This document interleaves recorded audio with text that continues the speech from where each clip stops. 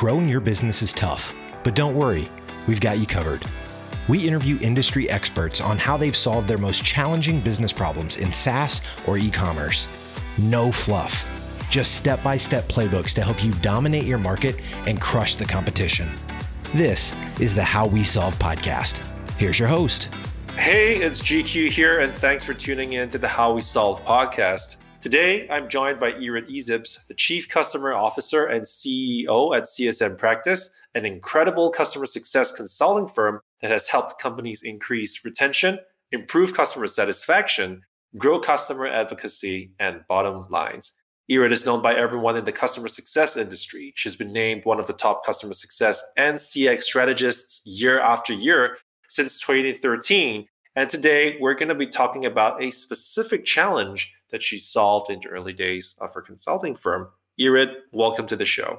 Hi, thanks for having me. Hi, everyone. All right. So before we dive into the meat of things, if you could share a little bit about CSM Practice, and I mean, we've kind of given that spiel there, but if you'd like to put it in your own words so that our listeners understand more about CSM Practice. CSM Practice is now a strategy consulting firm. But in the early days, we started about 6 years ago, mid-2014. We saw a need in the market for companies that had recurring revenues to optimize the methodology and strategy of how they're doing things so that they can optimize the revenues and grow profitably from the existing customer base. We've seen a lot of churn. People were just doing what they used to be doing when they had just on-premise licenses where, you would sell something to a customer and set it and forget it. And that just didn't work anymore with SaaS companies or any subscription revenues that are now predominant for almost every industry. And so that's what we set up to do. We set up to create a consulting firm that can help companies avoid some of the common mistakes that other companies have already done and really learn best practices as fast as possible and make sure that they capture the outcomes they want for their business sooner rather than later. All right. Very, very cool. So how did CSM Practice get started? What's the initial backstory before everything? I got to create this firm after I worked at a company called Gainsight. Gainsight was one of the leaders in creating the category of customer success. And I was one of the early team members and executive team members to think through what customer success really is. We must have interviewed across the globe a tune of 100 to 200 executives that did various things related to retaining customers. And we started collecting these best practices. And so when I left Gainsight, I left it because I really wanted to reconnect with what it is that I love doing. And that's consulting. I've done consulting for many years and it just sits better for me personally. And so honestly, it just started as a lifestyle business. I left Gainsight. And as I was giving them my 2-week notice, I had coffee with someone that was an executive of sales at a large company. And she said, "Hey, why don't you come work for me?" And I said, "Nah." I want to take a sabbatical. I want to figure out what it is that I want before I get my next job. And she said, "Well, why don't you just do it part-time?" I said, "You know what? I'm going to do like max 10 hours a week because I want the remaining of the week to just really work on, my sabbatical agenda." That ended up being my first project. And so you can imagine one of the first issues we had as a company is we just did it by the hour. We charged by the hour. That model has a lot of issues, as we soon discovered. Okay, that is precisely what we came to talk about and dissect, because I'm pretty sure that quite some of our listeners as well, they're probably on a similar model. Maybe some people that are just starting out and maybe they've been at this for a while and they would love to understand, how did you go about changing that and how did you address these challenges? In the true spirit of How We Solve, if you could share with us the steps, like how we would do this to address these challenges. Yeah, well, let me share a little bit more about what the challenges really were. Because I bet there's a ton of entrepreneurs out there that just set shop because they become an expert in what they do because of various things. And then they just don't want to work for anybody. They want to be working with a lot of different clients. And so they start charging by the hour, which is exactly what we've done. And what I've noticed, there were a few issues that came out of that model. One, we might have estimated the number of hours that it would take to do a certain thing in the wrong way, meaning we might have budgeted too many hours or we might have not budgeted enough hours. And so that was one issue. And I think the bigger issue is that sometimes we would get a budget for, let's say, 100 hours. And somewhere around the 60, 70 hours we have done, and I'm just using it as a 60% versus not really 100 hours, right? But at some point, during the project, the customer would get tired or we would start getting into complex stuff. And it would need more resources and more energy from on the customer's end to actually go through that phase. And the customer would be too tired and they would let some of the scope go. And because it was hourly, it was easy for them to just say, you know what, you've done so much so far.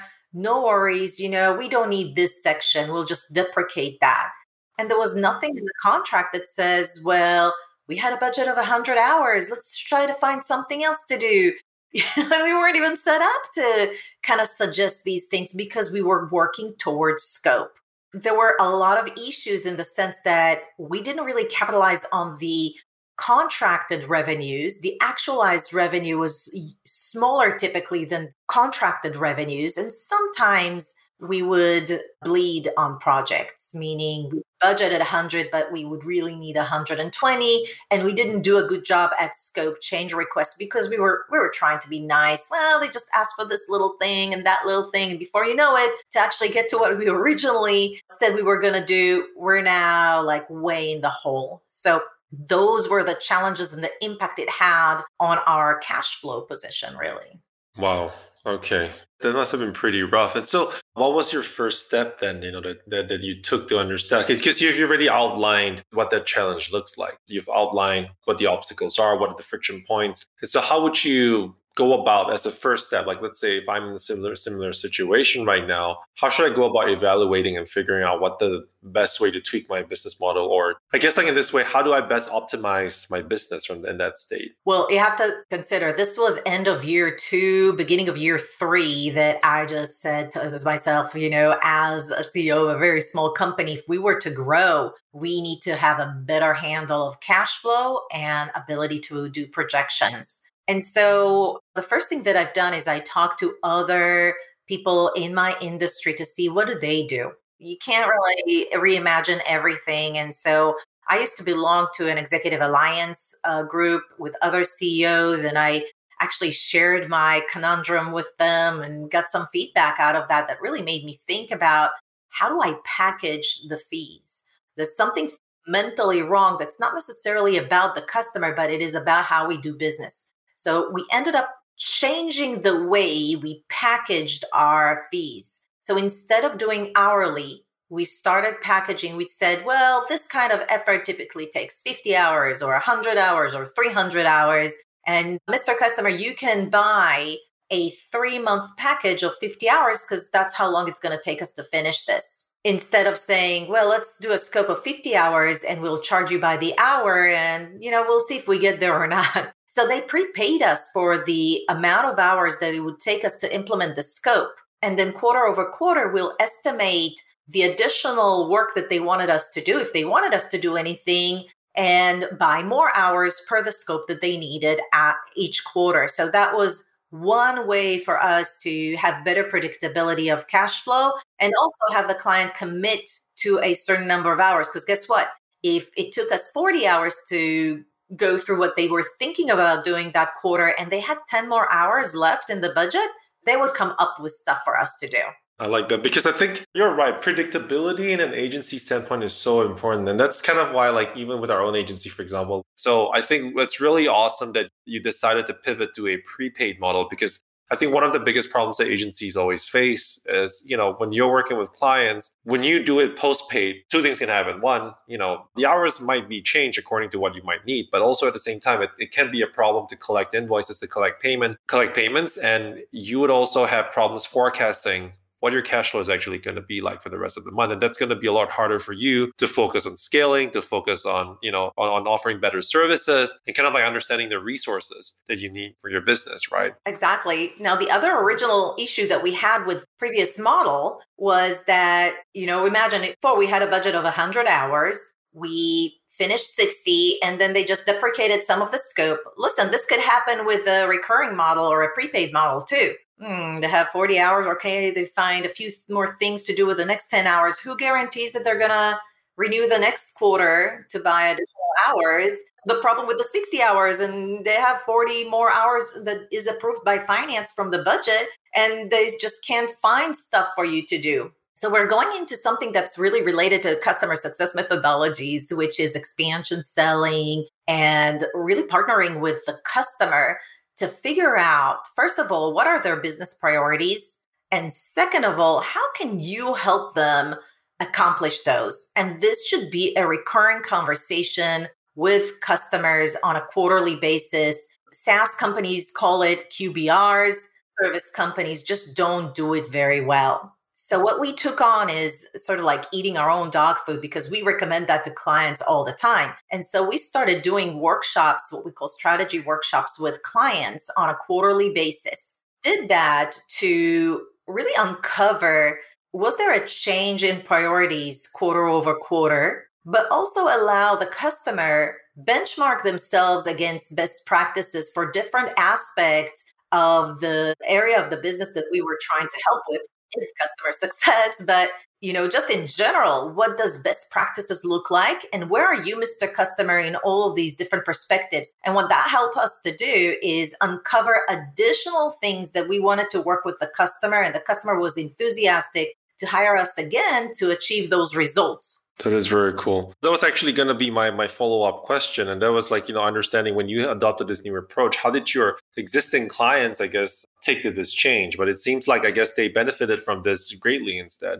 Let me tell you, once we started doing these strategic workshops, they actually asked us, when are we going to do the next one? Are you coming this? I swear to God, I still have customers. If I didn't do it for a while, they'll call us and say, hey, Irit, when can you come on? Well, not on site now. Now we do them obviously online during Corona, but we love doing those, by the way, on site. They're great for relationship building as well. But I have customers consistently ask us, when are you going to do the next workshop? We haven't done a workshop in a while. When can we do it? And it's a win-win situation for all, because it's our opportunity to partner with our customers and build long-term relationship. So one of the impacts, and this, we started pivoting towards this in year 3 and really predominantly did it across all types of projects in year 3 and 4.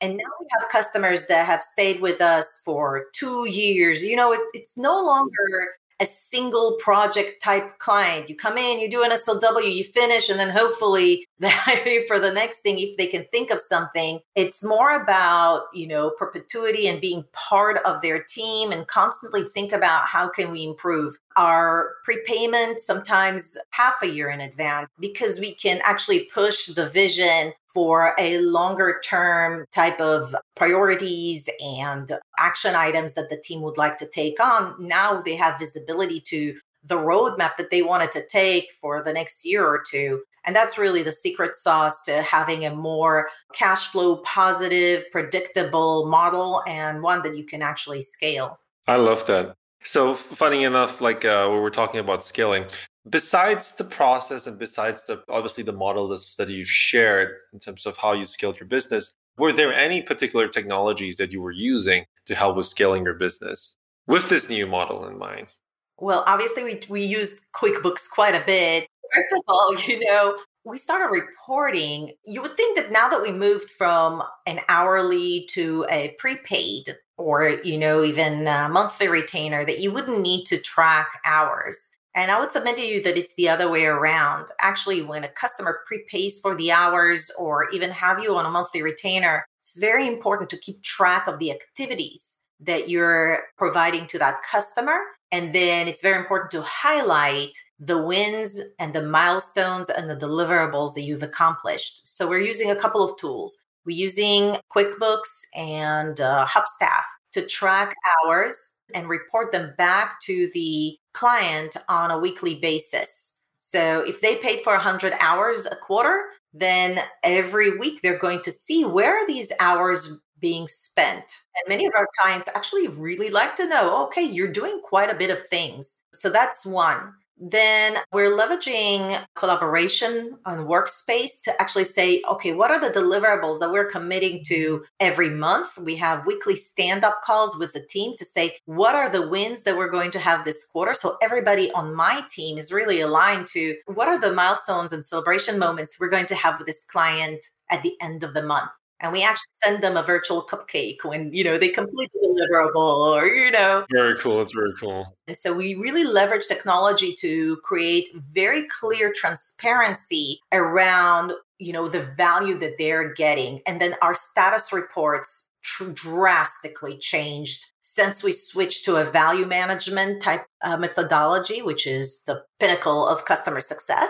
So our status report not only celebrates, this is what we've done last week, this is what we're going to do next week, these are the risks, the traditional status report. We actually highlight, these are the deliverables, or these are the things that we've accomplished. This is the percentage to completion. And so we can highlight what are the action items that needs to still happen to get to 100%. And the 100% is not just finishing a deliverable, is actually making sure that the change management happened at the customer. So we track it to the customer's outcome, not to the scope of work.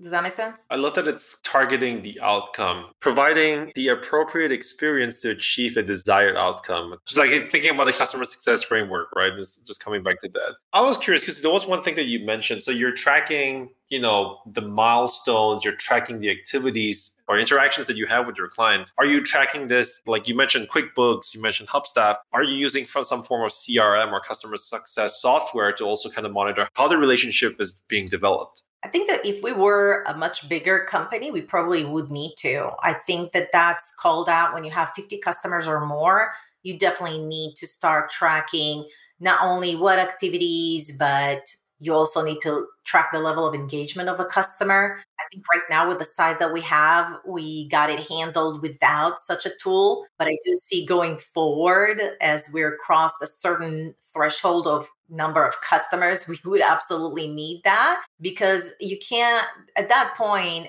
I, as a CEO, won't be really engaged in any of these projects or very little. And just to have that kind of visibility, you will need some sort of a tool that shows you the level of engagement of a customer and when was the last touch point, how many touch points did we have per week?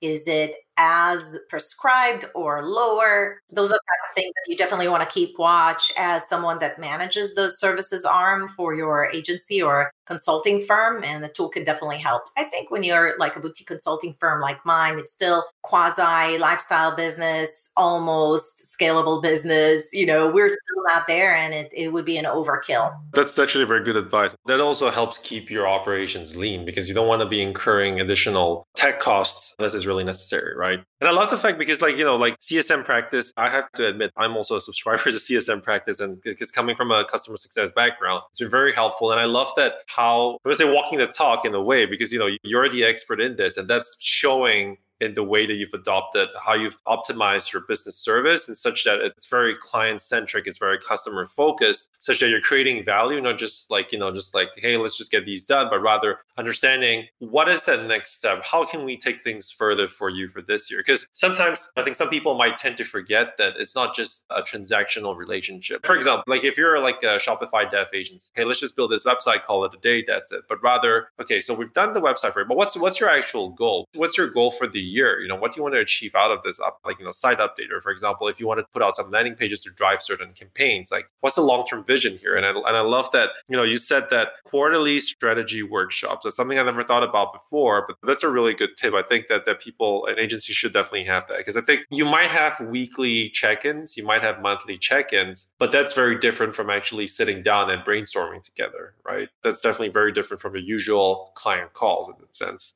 Yeah. And I think I want to also emphasize that these strategy calls should happen not just with the customer. We put a lot of emphasis on doing weekly internal stand-up calls for each project. And in those calls, we take a look at the next 2 weeks. Do we have enough touch points with the customer? Have we pre-planned ahead of time? That's why I don't need a system. We just look at the calendar, we see it. Then we also align, does everybody know what are the business outcomes that we're going to achieve this month for this client? Because we're committed to having an outcome-based approach.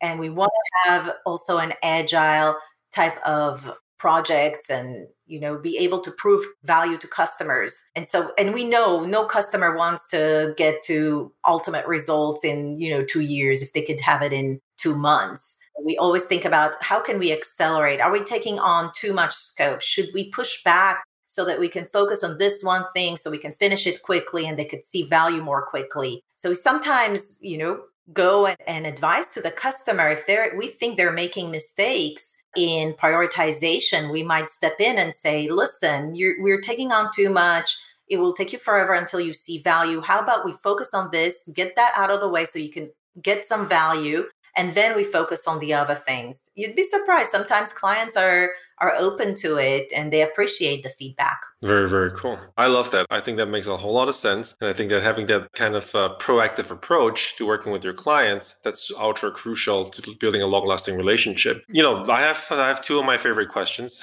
before we close out the interview. And so the first question is, what are some resources or books that you could recommend to our listeners so that, as they're looking to optimize and figure out what the best business model is for them, that they can draw inspiration from, that has done, how it has helped you, for example? Yeah, if you're a service-based firm, I definitely recommend The Boutique, which is a podcast and a book by Greg Alexander. We also recently joined the Collective 54 membership. It's a great program. And I think I not only learned a lot, but it validated a lot of the things that I thought I knew, but wasn't sure if I was even doing correctly or timely. And so that's one area that I definitely recommend. There's a couple of other books that I've read that I think are really great, but honestly, listen to and watch what others in your industry are doing, read a lot of blogs, and find a niche of advisory board that you can trust. That we recently built ours, and it has not only brilliant business people, but also people that are in my industry. So, between people that don't necessarily understand consulting, but understand my industry, and Collective 54 that understands services, I think we're in a much better position to grow and scale the company. Yeah, so besides Collective 54 for services companies, anybody here that has a recurring revenue model or just is looking to switch over to a more outcomes-based type model, I highly recommend go to our YouTube channel at youtube.com/CSM Practice. I issue at least one video a week where I interview executives from different companies that have sort of like cracked the code on outcome-based, customer management and customer success in general. Highly recommended. So if you have the time, go ahead and subscribe and see what you get there. And then, of course, there's your podcast that I love. So, well, thank you. Thank you so much. It's so nice of you. Yeah, it's brilliant. So, yeah, I think all of us as CEOs of small businesses, as entrepreneurs, always struggle to find the balance between working on the business and in the business, because most of us start because we're very passionate about the topic and we want to be involved in projects. And at some point, hopefully all of us end up working more on the business than in the business because we find a model that works. And I don't think there's a book about that, but sometimes it takes years to find and fine tune the business model so we can scale it. And one thing that I would like to precaution everybody is don't try to scale it too fast. Make sure that the business model works, it's profitable, and it's scalable. And I think that sometimes I see entrepreneurs make the mistake of trying to scale something that's not really optimized, and then small problems become really big problems. And patience is really okay when you have your own business. Not everybody needs to have an amazing business in 2 years. Sometimes it takes 10, 12 years to build something that's truly optimized and great for scaling. And then the scaling happens really fast. I love that. Thank you so much, Irit. That's really, really good advice. And the final question, interesting one, is there a personal mission statement or that you live by? Be kind. Okay, I like that. Be kind. It's good. It's very good. Yeah, I try to do like good deed. That's a thankless good deed every day. Like when you do something for someone with no expectation of getting anything back, I think that's a really great way for me to at least to live. It just brings so much joy when you can be essentially worthy, right? Like just have an impact that's positive. And then it doesn't matter what happened at work or in your personal life. If you could just create that moment of light for someone else, it just brings joy to life. And I found that it's a great way to live life. It just creates such a great abundance of joy and balance. That's super cool. Thank you for sharing that. I think that this is so hyper crucial. It's considering like 2021 just kind of like started in February. And I think a little bit of kindness is very much needed in times like these days. So thank you. Thank you for being so awesome.